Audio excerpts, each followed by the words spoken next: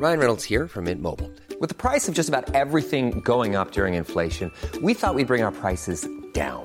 So to help us, we brought in a reverse auctioneer, which is apparently a thing. Mint Mobile Unlimited Premium Wireless. How to get 30, 30, bit to get 30, bit to get 20, 20, 20, bit to get 20, 20, bit to get 15, 15, 15, 15, just $15 a month? Sold! Give it a try at mintmobile.com/switch. $45 up front for 3 months plus taxes and fees. Promo rate for new customers for limited time. Unlimited more than 40 gigabytes per month. Slows full terms at mintmobile.com.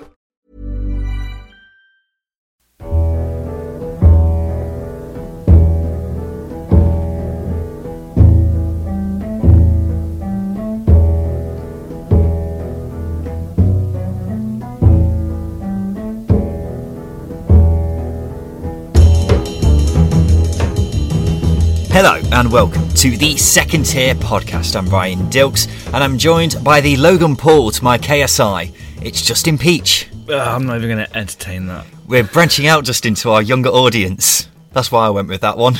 Oh, clearly. I mean, we're mid-20s, so we're still relatively young. So we should know who they are.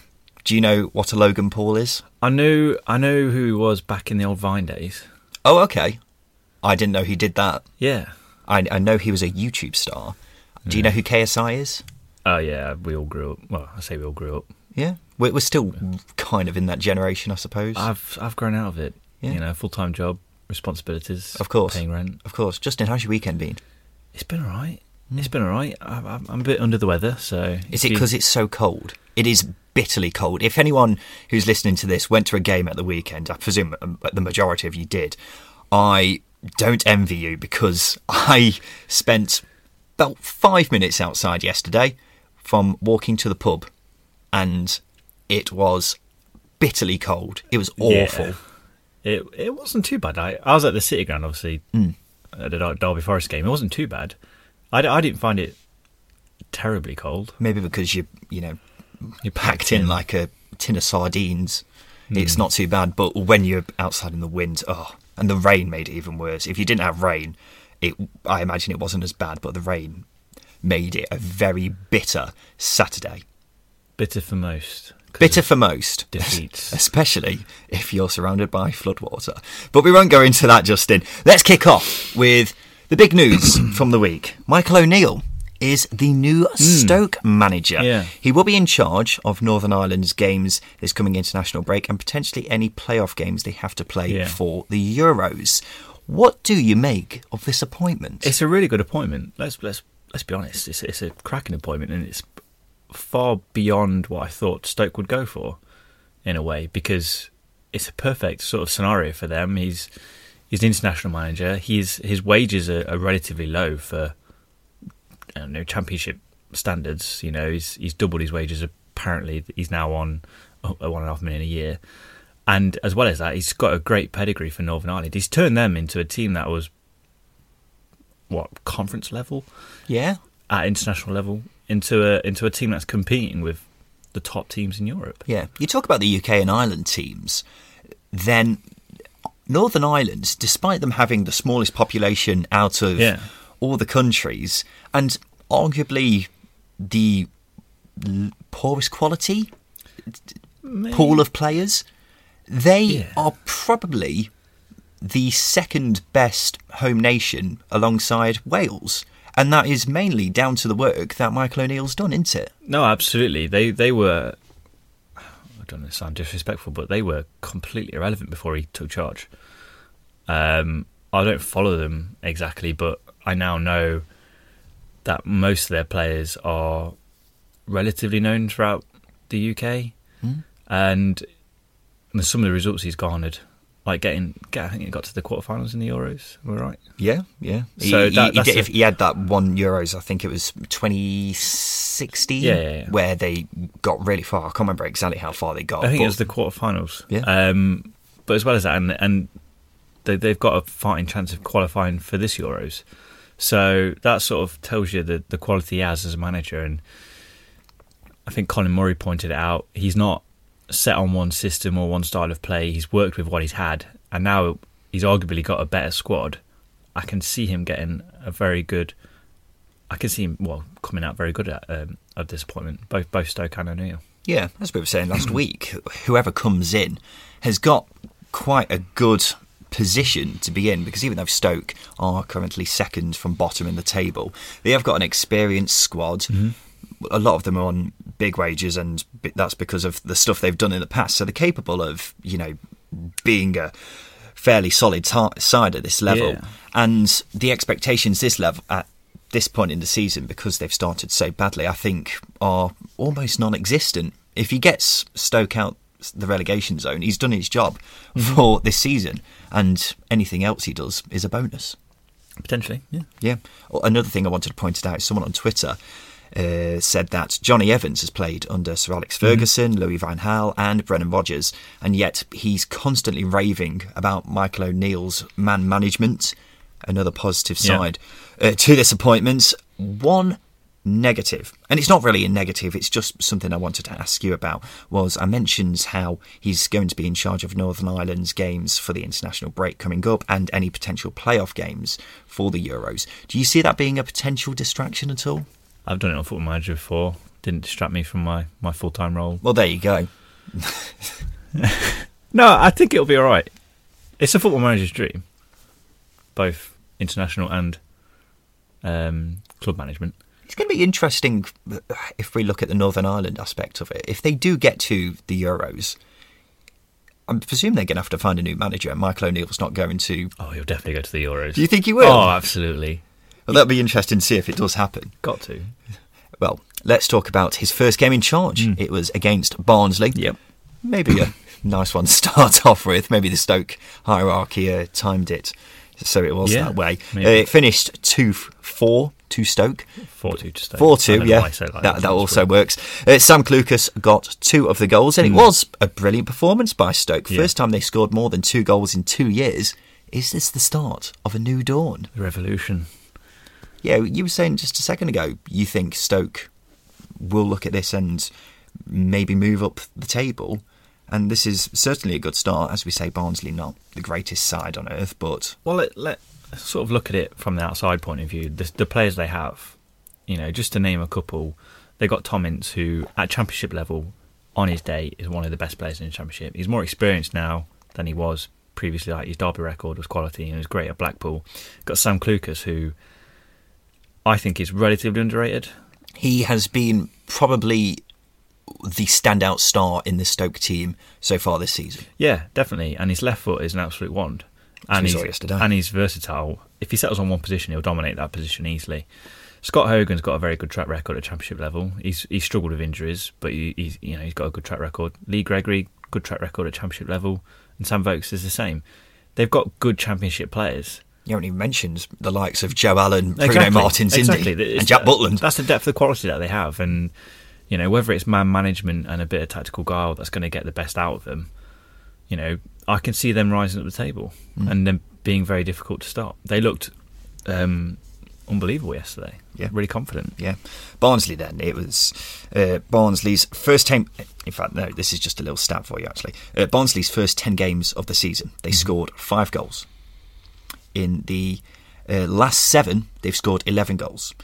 And we've almost condemned Barnsley to relegation already. But the fact they're scoring more freely, could that give them some hope of staying up this season? I mean, we've seen with QPR, you can be a really good attacking side, but at the end of the day, you need to defend. In QPR's aspect, a better defensive record, they're competing for the playoffs. In Barnsley's aspect, a better defensive record, and it's that in between of getting relegated and staying out of the relegation zone. You can't. At the bottom of the table, you cannot be good at scoring goals and still losing games, because it's quite a cliche, but goals are everything in football. If you're conceding too many, you're losing games.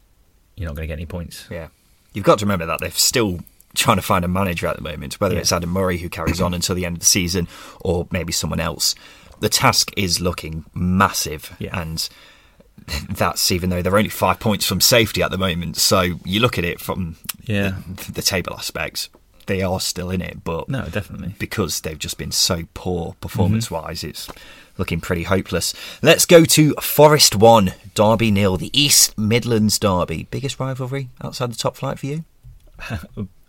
I'm biased. I'd say yes, but I'm sure there'd be Swansea, Cardiff fans arguing, Norwich, Ipswich fans arguing, although that's not relevant anymore. No. Don't know why I said that one. Lewis Grabban got the only goal of the game. Mm-hmm. What did you make of the contest? It was actually the Derby Forest games. There's such a big build-up, and then they're really, really underwhelming. There are very few games that are really, really good on these ones. You know, I've been going to Derby Forest games for 16 years. Obviously, being a Derby fan, I've only missed one. Fortunately, it was the one where we lost 4-1, I think. And in that time, I think this is one of the best Forest sides I've seen. The game was relatively close. It was separated by a mistake, goal-wise. Derby had the better chances, but Forest dominated the game. They dominated the game even if they didn't have the ball. They set clever traps to counter-attack, and they're really interesting to watch. They're organised and they make it hard for teams. Luke on Twitter says he thought that being Forest, controlled the game well and kept Derby at arm's length. Thiago Silva was unbelievable. Oh, yeah, gosh, it was good. Still think the back four is missing Dawson, but Worrell is a rock. The result moves Forest up to 5th in the table with a game in hand, of course. Did this result cast any doubt for you on whether they'll finish in the playoffs this season? Forest? I don't know. Yeah, not Derby. It's interesting because obviously we have a friend who's a Forest fan, and he said they're relatively poor at home compared to their away record. So if they're away, if they perform better than that away from home, then I can't see them losing ground on playoffs. It's all about consistency at this point. Well, you say the style of football suits playing away, doesn't it? Because as soon as they get the ball, they're quickly looking ahead to see if they can make that direct pass through to Grabban, through to Lolly. I go on. So I can see why they would suit playing away from home as opposed to at home when you'd expect your team to be, I don't know, keeping the ball a bit more. Well, the games that they lost, they're teams that don't normally have a lot of possession. The 2 games that they lost on the trot, I think it was Wigan and Hull. And as I say, they're teams that sacrifice possession, so the initiative was with Forest. They struggled a little bit. Teams that do play with possession gives Forest a bit more sort of plays to their strengths a little bit, as I say, because they're really organised. They've got some experienced players along with the side, some real quality. Yeah. Derby, I didn't think were too bad here. As you say, I thought it was a pretty even game. I can agree with that. But the contrast between the home and away form is a real concern. Yeah. Only 1 win, and that was the first day of the season. Draws with Barnsley and Stoke along the way. It really needs to be sorted out, doesn't it? It will do. The whole game was a step in the right direction, and so was this. I think the game might have been slightly different if Clark didn't go off injured. I think losing Bielik in midfield, Derby lacked a pressing midfielder. Evans isn't that type. He's quite a tidy, play the ball through him type, whereas Bielik's, he gets close to players, and that allowed Thiago Silva to dominate the game in midfield. Yeah. Which obviously played to Forest strengths quite a lot, and Derby struggled. As I say, Derby struggled about that. Yeah, I wanted to give Christian Bielik a shout out because he was fantastic for me. As you say, he did move back into defence, which wasn't good for him or for Derby really. But I don't think Derby need to worry about getting that £10 million back they spent on him in the future. No, I think they'll get the £10 million and then some, because he is a quality player at this level, and he's only getting better. He was quoted in the week saying he didn't get a chance at Arsenal. And that shows a lot of self-confidence, which is what you need in a team that's struggling at the moment. Yeah, absolutely. Cardiff 0, Bristol City 1. Josh Brownhill with an absolute screamer to wrap up the points for Bristol City.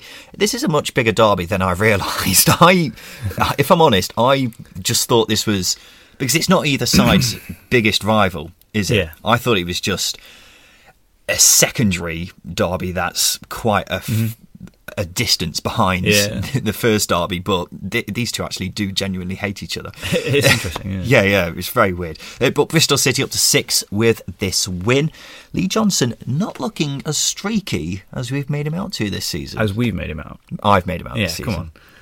No, it's a good result going it's a very good result. Yeah, going to Cardiff, keeping a clean sheet there, because we know Cardiff are quite good scorers at home, and as well as that, they've not been as organised defensively this season, but local derbies aren't always the aren't always the games that's full of goals.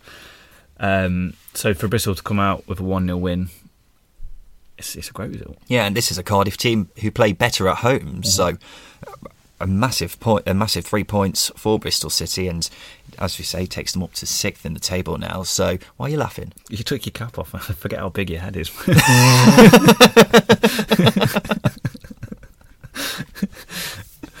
Sorry. God's sake. Actually, yeah, Bristol City up to 6th in the table now, and the playoffs is the ultimate aim for them this season, isn't it? But there are a lot of teams who are going for the playoffs this season. Probably would have put Cardiff in that category, but you've got to rule them out now, really, haven't you? Yeah, Cardiff are sort of quite similar to Derby in the sense that there's the odd game. They're fairly good at home. There's the odd game where they look assured and they look good and they think they're going in the right direction, and then they sort of get grounded back down to earth again. I predicted Cardiff to finish top, didn't I? Yeah. I expected a lot more from this Cardiff side. The quality they have in wide areas and the forward areas, and certainly defensively, which they haven't shown this season. I expected so much more. So yeah, I'd rule them out of the playoffs at the moment. You never know with January coming around, because they can bring in 2 or 3 players that changes things, but I don't expect them to spend too much. Yeah, and we keep saying that the Championship is so tight, so it does only take a win, a couple of wins to really see you rise up the table. But Cardiff fans seem to have finally had enough of Neil Warnock. As we mentioned, they're 14th in the table now, and it's a massive season of underachievement so far. And this is Neil Warnock we're talking about, the Championship legend, probably the best Championship manager ever. I think that's fair to say. Yeah. There can't be too many arguments about that, particularly, can there? So the fact that he's had such a dreadful season, and Cardiff fans, even though he got them promoted a couple of seasons ago, Cardiff fans are starting to turn on him. It's quite sad, really, isn't it? Because this is Neil Warnock's, we think, last season in football. It is, and it would be a shame for it to end with a sacking or a resignation. You want him to see the season through, but at the end of the day, Cardiff have spent a lot of money over the last 2 years in the Premier League, and this season, expectation-wise, it's got to be at least the playoffs. And if they're nowhere near it, they're as inconsistent as most things, as I say. I compared them to Derby, and that's not a good comparison at this time. So I think he's on thinner ice than we might think. So yeah, definitely. Preston 3, Huddersfield 1. Paul Gallagher amongst the goals. With Preston's home form and Huddersfield's position in the table, people might have dismissed this as an easy win for Preston. But Huddersfield were unbeaten in 7 before this game. So really, this is an impressive result, even more so in the way that they went about it. No, definitely. As you say, Huddersfield have been excellent since the Cowleys took over. 7 unbeaten, as you say. To win 3-1, quite an emphatic win. Yeah, 21 shots to Huddersfield's 8. Dominated. Yeah, so maybe you can put it down to a poor performance from Huddersfield. They weren't quite at the best. Getting a 1-0 win last week away at Brentford was a great result for him, and you could sort of, on that sense, see it happening again at Preston. Yeah. But obviously Preston were just too good.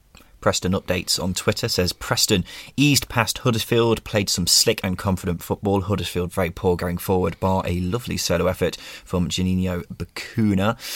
Preston's home form is the stuff of title winners, really, isn't it? But the real test of whether they can stay in the top 2 is going to come in their away games. They've got 2 away games coming up against Derby and Hull, and they're going to be massive. I mean, when Preston are aiming for the top 2, every game's massive, but the away games, they're massive to see if they're going to stay in that top section of the table, because it is so tight up there. No, yeah, absolutely. And I've slated Derby a little bit, but the home form's been really good, and Hull's home form has also been really good. They're going to be 2 big tests away from home. They sort of got through it last week against Charlton, nicked a 1-0 win with the penalty. The game could have ended in a draw quite easily because it was just one of those games. But Preston, I've got a lot of momentum now, and at this time of the season, sort of after the international break, you pass mid-November, it's a good time to be winning games.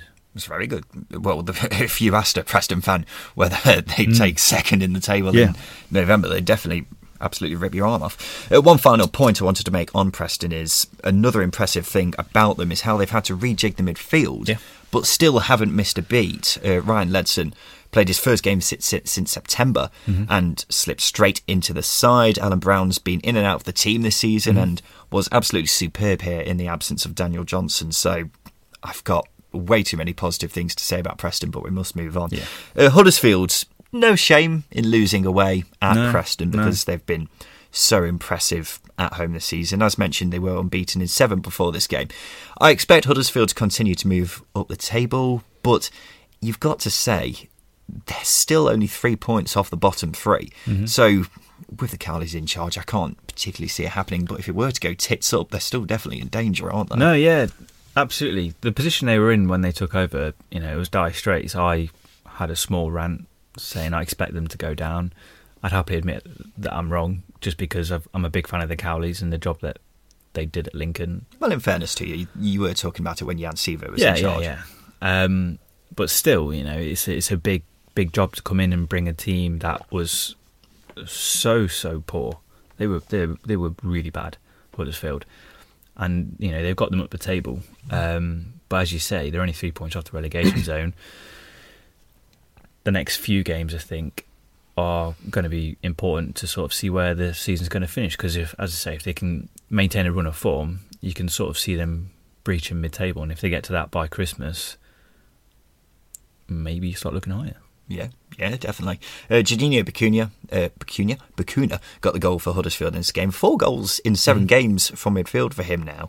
Still only 22, and he's been a real factor in Huddersfield's upturn in form. He's also the only Huddersfield player other than Colin Grant to score more than 1 goal this season, so well done to him. Yeah, well, that highlights the job that the Cowleys have done, because Colin Grant was scoring not as freely as he was now.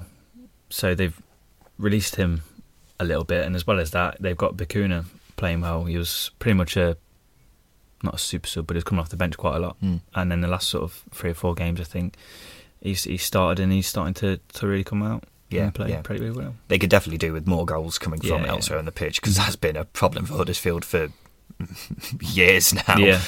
Hull 0, West Brom 1. Jake Livermore with the only goal of the game. Daniel, who's an Albion fan, said, "We are looking so confident, tough and organised, trying not to be too biased, but can't see a fault with this team." Open brackets, striker not including. I was going to say, well, he's striker not scoring.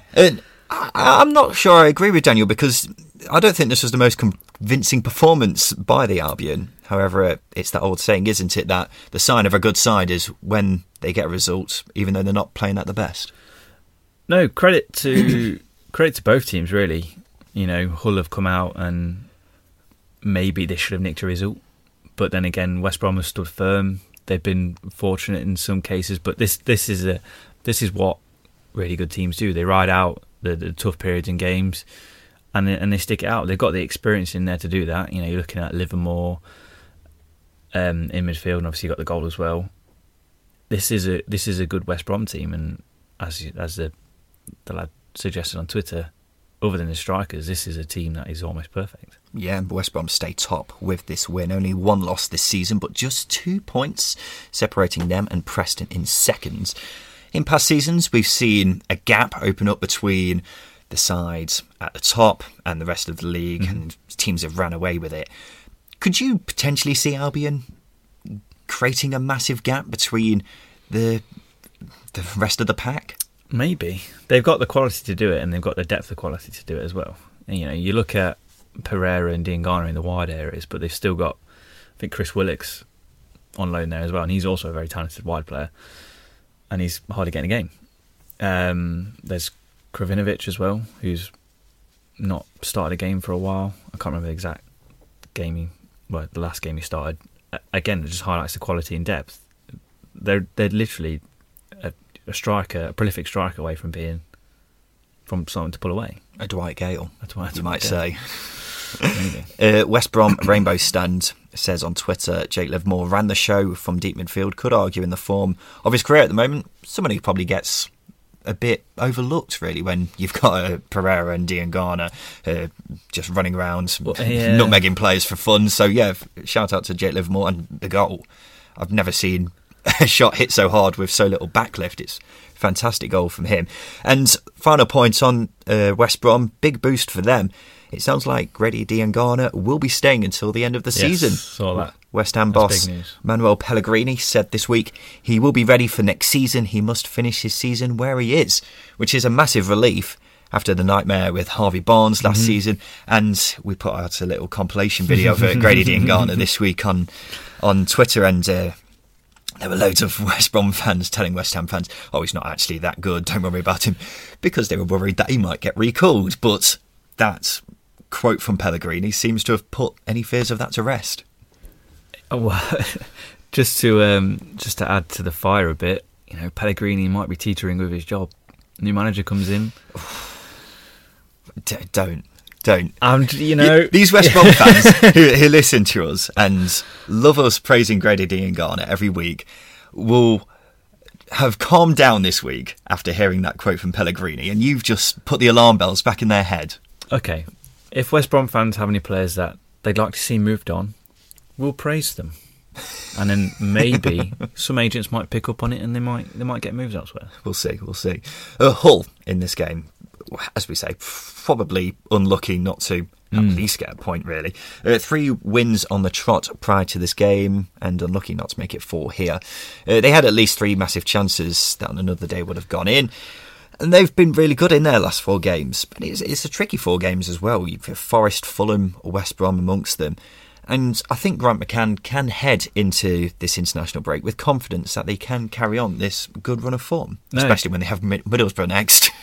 No, exactly, and that will be a good test for him as well, because obviously Middlesbrough, it'd be hard to counter-attack against a team like Middlesbrough who don't commit too many forward. This game was the perfect test for Hull. A counter-attacking side against a team that commits players forward, like West Brom, that plays positive football in the opposition third. It's a good opportunity to, as I say, bring out your strengths, and I thought they did that. The only thing that was missing was a goal. They were unfortunate not to get a result. They had chances to equalise, and they had loads of chances. And as I was saying, it's a good result.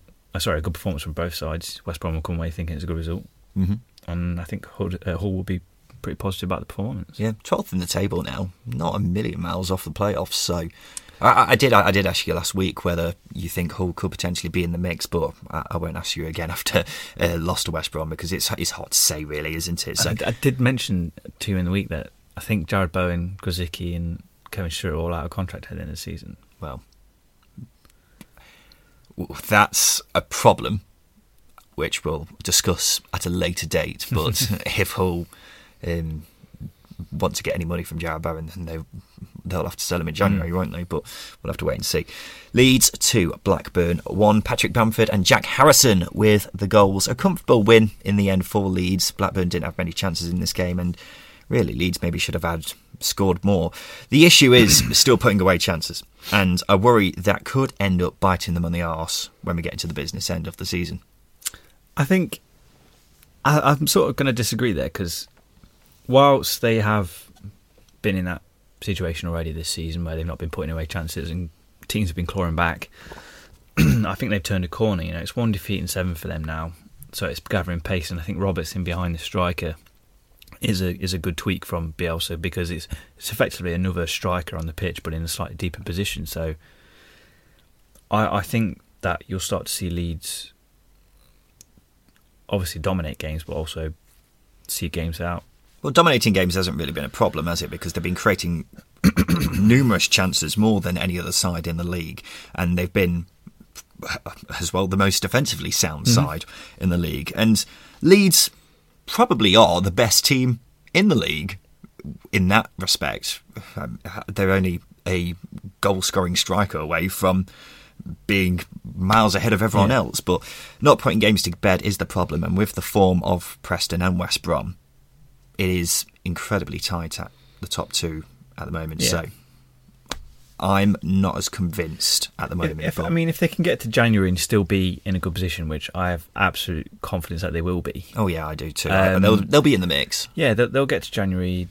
I think when that busy Christmas period comes, there'll be a bit of rotation between Nketiah and Bamford starting games. And as well as that, we saw Bamford score. Albeit from the spot. But he scored. He was in the right position. And he provided the assist for Harrison, which is going to do him the world of good. It's his first goal at home this season as well.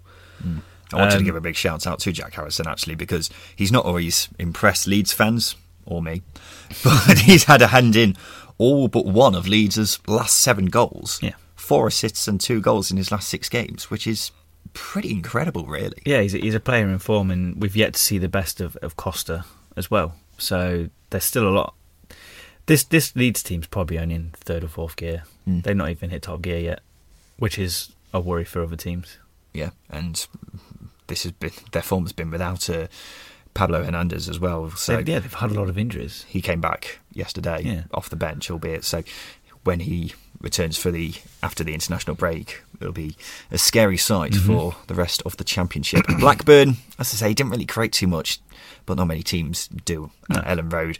4 away losses in a row now for Rovers, and they're a very inconsistent side in the first place, aren't they, Blackburn? Yeah. So, what do you make of how they're going at the moment? It's poor, isn't it? They need to find that formula again. That they had a good run of form earlier on in the season, and they need to find that formula that puts them back into that bracket again. It's 1 win in 6, and teams around them are starting to pick up points. Obviously, we saw Stoke get a new manager, win quite emphatically yesterday. Huddersfield as well. I'd be looking over my shoulder at the moment for Blackburn, just because of the way they're losing games as well. It's poor defensively. I know they beat Sheff Wednesday last week, but that was probably more good fortune that result came about rather than performing well. And as well as that, I still think the squad's terribly imbalanced. It's a bit of a worry. Yeah, in a way, I do agree with you that they probably should be looking over their shoulder. I wouldn't say they're in danger of relegation just yet, because they've got some very good players in that team, and they should drag them out of any potential relegation battle.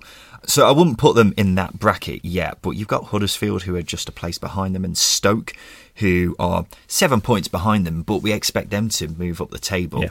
And then that sees them move 2 places down, and then there are some terrible teams at the bottom of the Championship at the moment.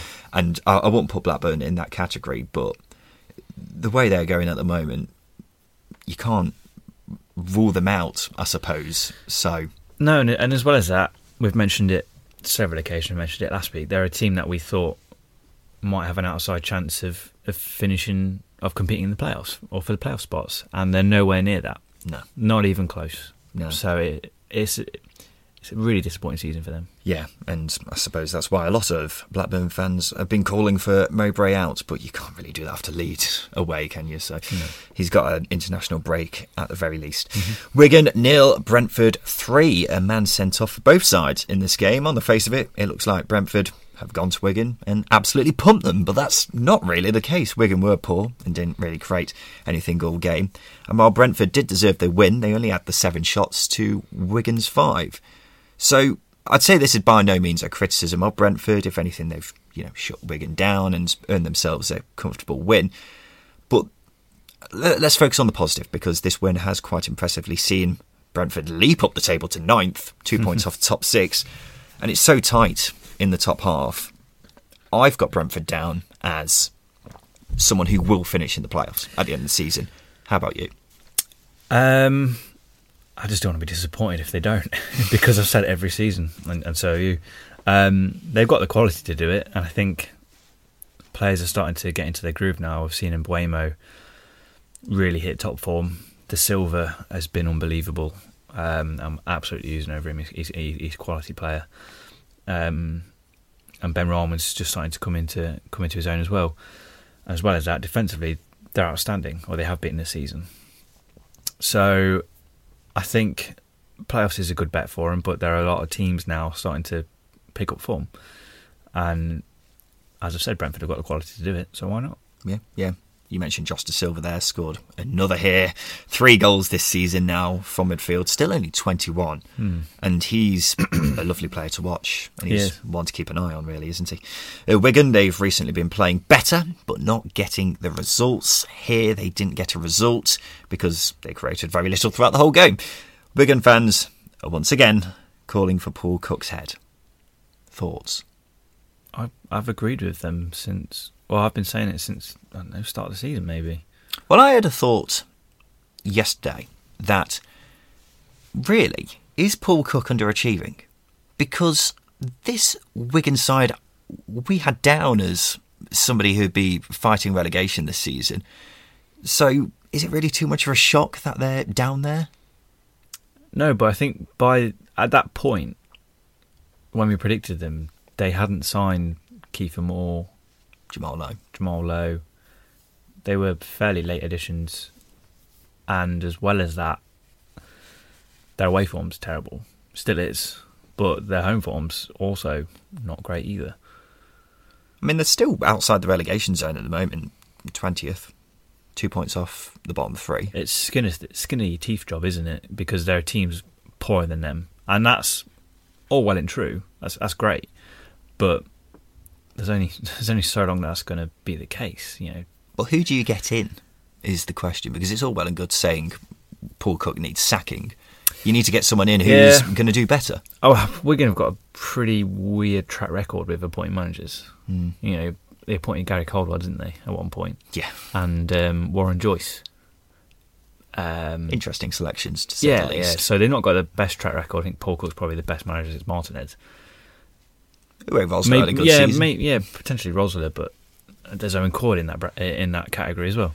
Bring back Owen Coyle. Oh, goodness, yeah, some really bad appointments. And fairly good point. But there are good managers out there at the moment that will give them a confidence boost. You know, we're looking at players like Daniel Stendhal, who I think would fit this Wigan team really well. It's not a bad shout. Just to speculate, you know, he's got players there. You know, he plays a pressing game. He's got players like Williams, Morsey, Lee Evans in that midfield, and creatively they've got Jamal Lowe, Michael Jacobs, Gavin Massey, who runs all day, and he's worked with Kiefer Moore before. You know, just as I say, just to speculate, that'll be a fairly good fit for him. Yeah. As I've said every week almost, Wigan, I don't think Cook's the right fit right now for them. They probably need somebody else in just to start getting more out of him. 1 shot on target at home, 4 shots off target out. You know, they're all outside the box. They're not even getting near the goal. 11 touches inside the box. It's not good at home. Yeah. Reading 3, Luton 0. Gareth McCleary amongst the goals. His first in 2.5 years. 3 wins in 4 now for Mark Bowen. And it's an unbelievable resurgence. You've got to wonder how far it can go. Yeah, I've literally put down, am I wrong about Bowen? Well, in my notes, 10 out of 12 points for him now as manager of Reading. It's pretty good. We've said this side is capable of a mid-table top half finish, though, haven't we? And it just needed the right man in charge. I didn't expect that man to be Mark Bowen, and whether it turns out to be him, we'll have to wait and see. Nobody expected it to be their sporting director. No, let's be honest. But Reading have done this. This is the 3rd season on the trot now. They've done this. They brought in Clement. They sacked Stam, brought in Clement. They had a good bounce at the right time. They sacked Clement, brought in Gomez. He improved them a little bit. And they've done the same, sacking Gomez and bringing in Bowen. It's been a consistent theme for Reading over the last few years. So the jury's out on Bowen, just because they clearly do enjoy a new manager bounce. Fair point. Luton, 4 straight losses for them now. Like Wigan, they're struggling, and fans are calling for Graham Jones to be sacked. Thoughts? It'd be pretty harsh. You know, at one point in the season, you mentioned that Luton fans were just, they were quite happy with what they were doing at that point, but they have seemed to have got a lot poorer performance-wise as well. They're starting to get battered. Well, as I mentioned, 4 straight losses. I think it's very harsh, because he's been dealt a tough hand. Yeah. They've sold 2 of their best players in Jack Stacey and James Justin, and virtually none of that cash has gone back into the squad. They only spent money on the goalkeeper, and what a success he's been. You could argue a better manager would grind out more results, but realistically, who are Luton fans expecting to come in? Nathan Jones.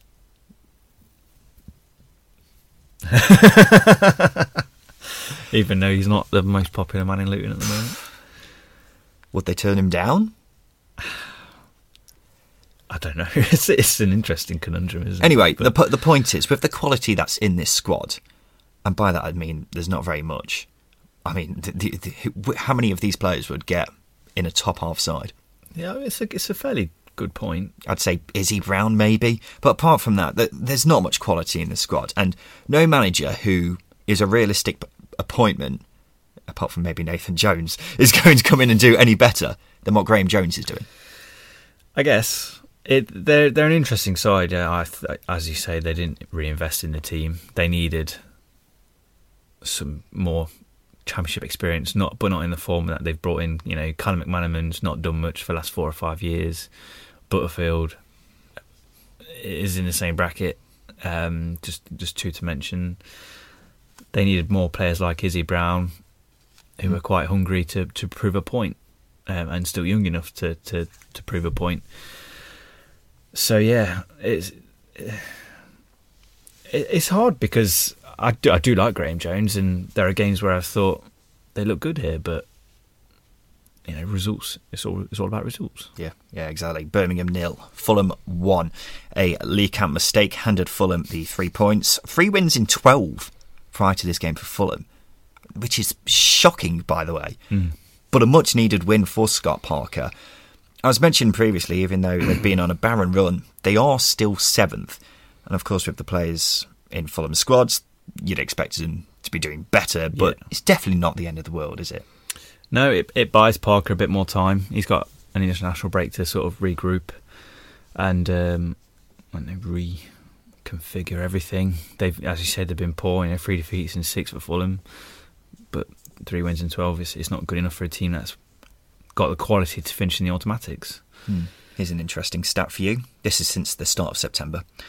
In the games Fulham haven't won, they've had 70% possession or more in all of them, except for one when they were down to 10 men. In the games they have won, they only had over 70% possession once. So, they play better without the ball. That's interesting. There you go. And we all know how Fulham like to play. Mitrovic will be missing the QPR game after picking up a card. Big loss because he has shown that he's way too good for the Championship. Yeah, definitely. It was too good for the Championship when he came in on loan, and he showed last season that he's capable of being good in a crap team in the Premier League. And he's proven it again this season. Yeah, absolutely. Birmingham then, Lee Camp had a nightmare, not for the first time. Last week we said Pep Clotet's doing a good job with a Birmingham squad that isn't full of quality. Blues fans were outraged at us saying this, Justin. I know. A few were saying it's one of the best squads in the division. Okay. Many more were saying they could easily finish in the playoffs this season. What are your thoughts on that? I'm going to disagree on that one. No, I'm not saying Birmingham are crap. I'm not saying when I say they're average, I'm not saying that they're rubbish. I'm saying they're literally the league average. You know, they were 12th when we said it. They're 13th now. They are the definition of average. You know, middle of the table, median. That's done. But from a squad perspective, yep, completely agree. That's the best squad for a long time. You know, you got players like Maxim Collin, Sunjic, Pedersen, Jukovic. These are some good players, but as well as that, that's balanced out with players that aren't great. You know, I'm not a big fan of Harley Dean or Mark Roberts. I'm not convinced that they're the defender, the centre backs that's going to get them into the playoffs. And as well as that, they lack goals from other areas. You know, Jukovic is on 4 goals this season. He's not as prolific as he was last season in both assists and goals. And Christian Pedersen's the next one there, and he's a defender. This is a fairly good team, and Clotet's getting the best out of them, but they need a lot more if they want to finish in the playoffs. Birmingham City, going back to what we were saying about the playoffs, Birmingham City will not finish in the playoffs this season. I can guarantee that.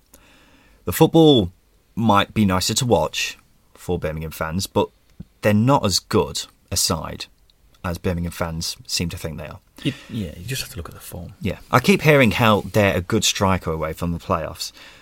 So I presume what they're saying is they create a lot of chances but don't put them away. But that's not the case, because the underlying data shows they're 18th in the league for expected goals going forward. And then in addition to that, they're 13th on the defensive side of expected goals. So the reality is they're more, as you say, mid-table, more than a good striker away from the playoffs.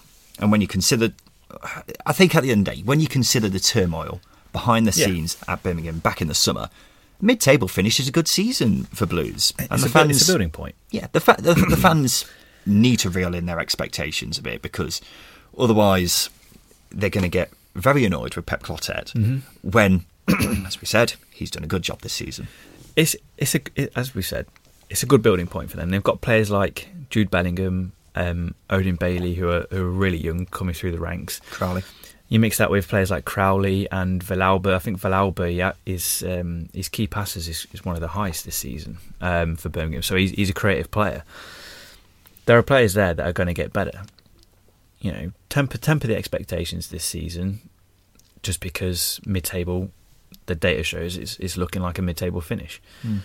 And then, you know, at that point you get 2 transfer windows, January and then the summer, and you're looking at, you know, possibly a playoff challenge next season, because a chance to fill the gaps. Yeah. One final point on Blues: they've signed Jeremy Baylor. He scored 16 goals in 67 appearances for Albacete in the Spanish Segunda. I don't know how you pronounce that. Albacete. Is that how you say it? Albacete. Maybe not that. Yeah, he scored 16 goals in 67 appearances. Unknown quantity, not overly prolific. Who knows? It could be a masterstroke. Could be. Millwall 2, Charlton 1. Injury time goal from Matt Smith wrapped up the 3 points for Gary Rowett, and he's got things back on course with a good victory. That takes them up to 15th in the table. The dizzying heights of 15th. The dizzying heights of 15th. Anything else you want to add particularly on this game? No, it's a good result for Millwall, given the fact that Charlton absolutely peppered Bielkowski. I love him. I love Bartosz Bielkowski so much. When I used to work in Ipswich, I saw him a lot for Ipswich Town, and he would save games by himself. He would win them points by himself. And judging from some of the saves he made in this game, I mean, he made a bit of a hash with the one that he had to claw off the line, but he does it again. He is an unbelievable shot stopper at this level, and should really be in the Premier League. The things that I'm down are coming out for crosses, footwork, that kind of thing. But shot stopper, he's probably best in the league. Maybe. Yeah. Charlton, loss here. I think that they were unlucky, but that's Millwall at home. You know, if you don't get on top of Millwall and get the goals, they're going to come out and they'll ride the games out and then they'll punish you, and they did that. And, you know, they scored goals from set pieces. Who knew?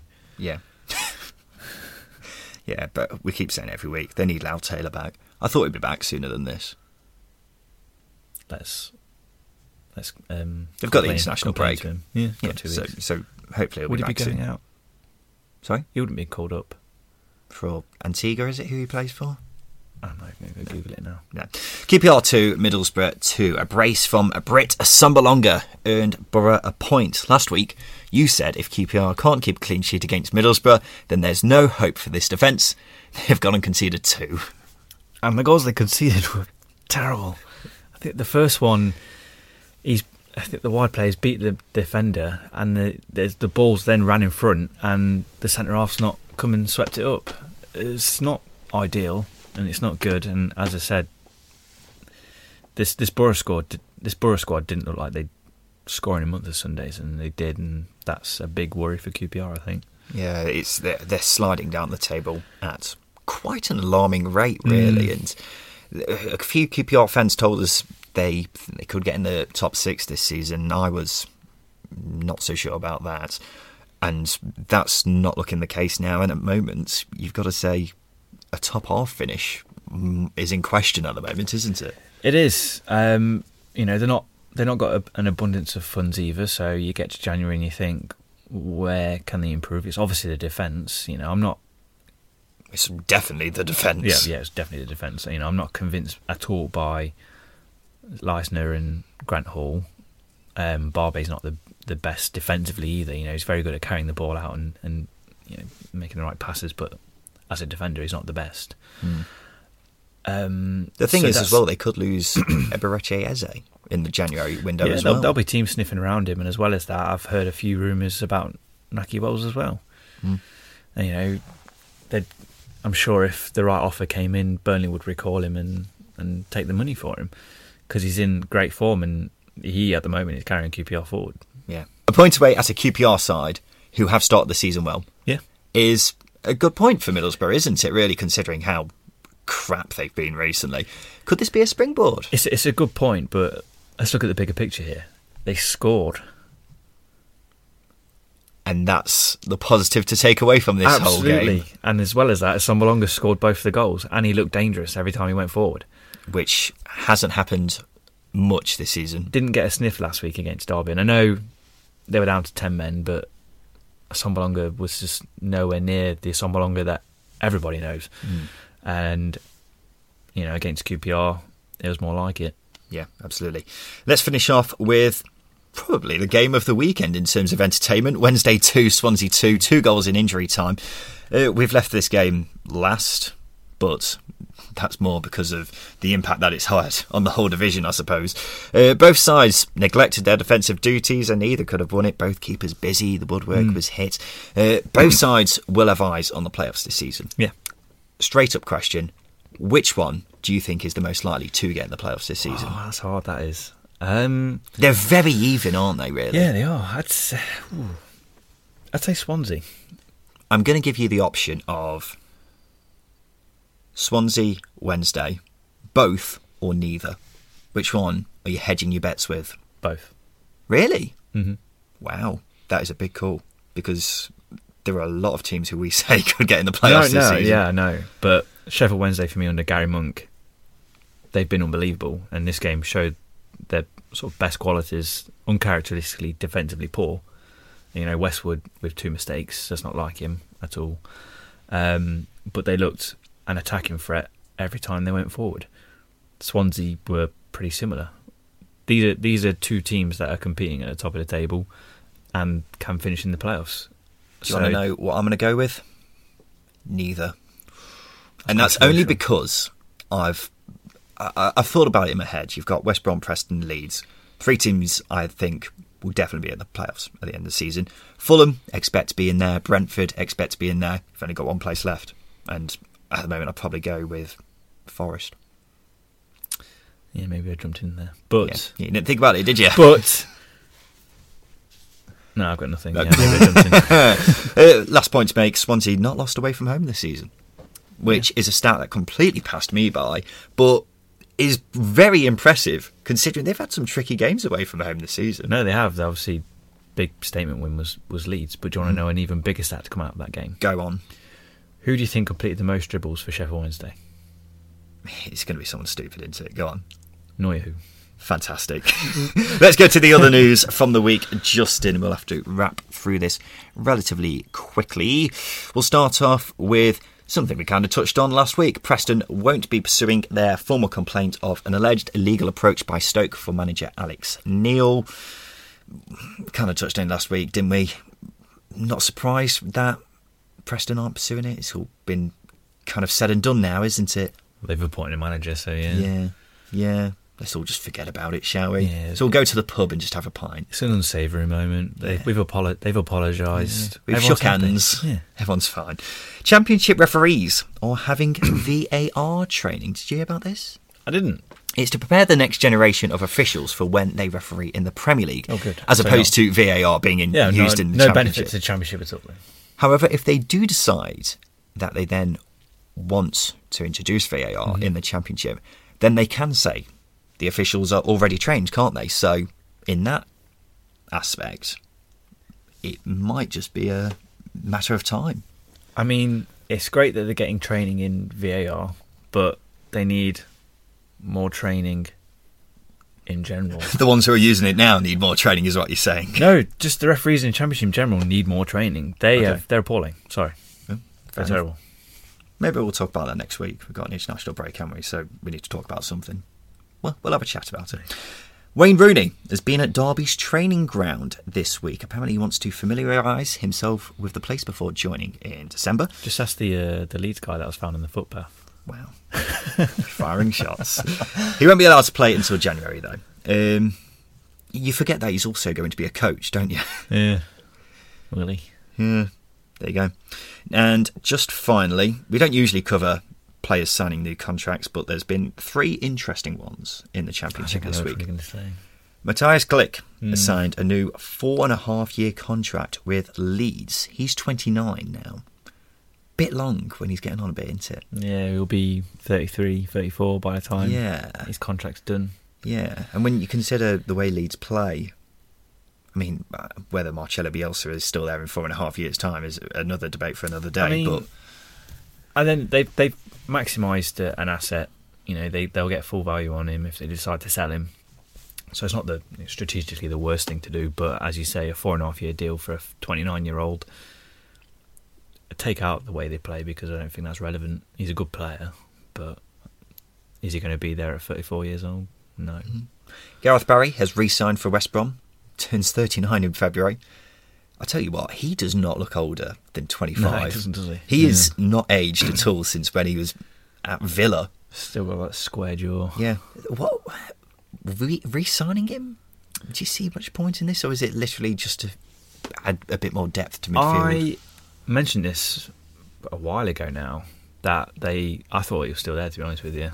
But when you think about it, they've got players like Chris Brunt, just some really experienced players in there that are going to be beneficial throughout the season. You know, if they want to go defensive, they've got Livermore in there already, and they've got Gareth Barry just to slot in if they wanted to sit back a bit. You know, it's the old adage of seeing it out. So might be the stereotypical he adds something to the changing room kind of thing, I suppose.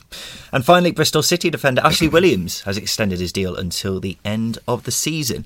And I tell you what, I think we might have given him praise last week, but he has been a fantastic signing for Bristol City when you consider how average he was at Stoke last season. He's really come in and done a job, hasn't he? He has been terrible since the Euros in 2016, because he peaked then, and then he went to Everton, and he was just awful. I've not seen a defender play so badly in a while, and so for him to come to Bristol City, I had my reservations, but he's played really well. Yep. Let's do some polls, Justin. Who is underachieving the most out of Luton and Wigan? Wigan. 75% agree with you. They spent a lot of money, so it makes sense. Yeah, that's a fair point. Can Wayne Rooney, just mentioned him, get Derby into the playoff picture in the second half of the season? No, they need a lot more. A massive majority agreed with you. 84%. They need 3 or 4 players. So. And finally, if you have a piece of bread with a filling inside of it, it's a sandwich, right? So in that case, is a hot dog a sandwich? 83% said no, which is growing, in fairness. We're going to have to call quits. I'm going to wind this in soon. Well, maybe when barbecue season hits, because I'm sure we'll podcast. That is a long time away. It is a long time, but you've got to be optimistic in these cold winter months. Because what we're going to talk about in June? We'll talk about the dangers of not wearing sun cream. And hot dogs. And hot dogs. And their capabilities of being sandwiches. Craig Bryson, pub quiz, Justin. Okay. It's that time of the week. I'm asking you this week. We give Justin a random player, a championship legend, some might say. Some might say. 200 championship appearances. The very minimum needs to have been relatively recently. First clue. Just before you get onto the clue, I think we should start tallying these and have some sort of point system. We did, but I lost track. So have I. Yeah. And I think we should do a forfeit when we get to Christmas. Could do. So we should put it out there and ask. Depends what the forfeit is. We should ask for potential forfeits, none that are potentially going to harm us or You've got to remember, anybody. a lot of our listeners don't agree with our opinions and probably want to see us suffer. Which makes it interesting. So we should put a call out on social and see what forfeits they might recommend. We'll see. First clue. I have 247 championship appearances, scoring 21 goals. That tells me he's a defender. Darren Moore. It's not Darren Moore, but a jolly good guess at that. I made my debut on loan at Stevenage in 2008 at the age of 18. Oh, Darren Moore was not 18 in 2008. A little bit young, really, isn't he? So he's 18. Well, he'll be 29 now.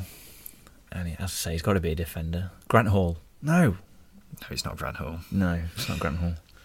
I have 36 caps for my country, and I'm also their youngest ever captain. Is it Lewin Nytanga? It's not Lewin Nytanga. 36 caps. I know Wales were very poor a few years ago, but 36 caps, that's a lot. Oh, yeah, we didn't play for Stevenage. I don't know why I said that. I played at the 2014 World Cup.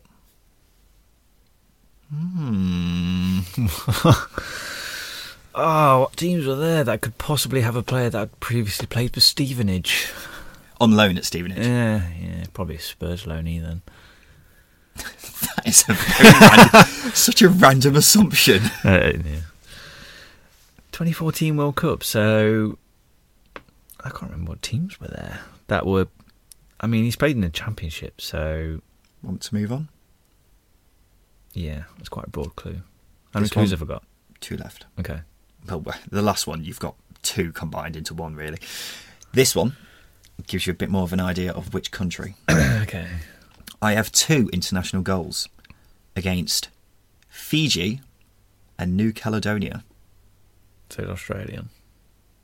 James Meredith. It's not James Meredith. Good guess that, though. I'll give you that. Final clue. I've played for 1 club in the Championship, and I now play for Colorado Rapids in the MLS. Tommy Smith. Damn it! Oh, I thought I had you there. I thought you looked at me with a blank expression, but damn, what was it? The 1 club?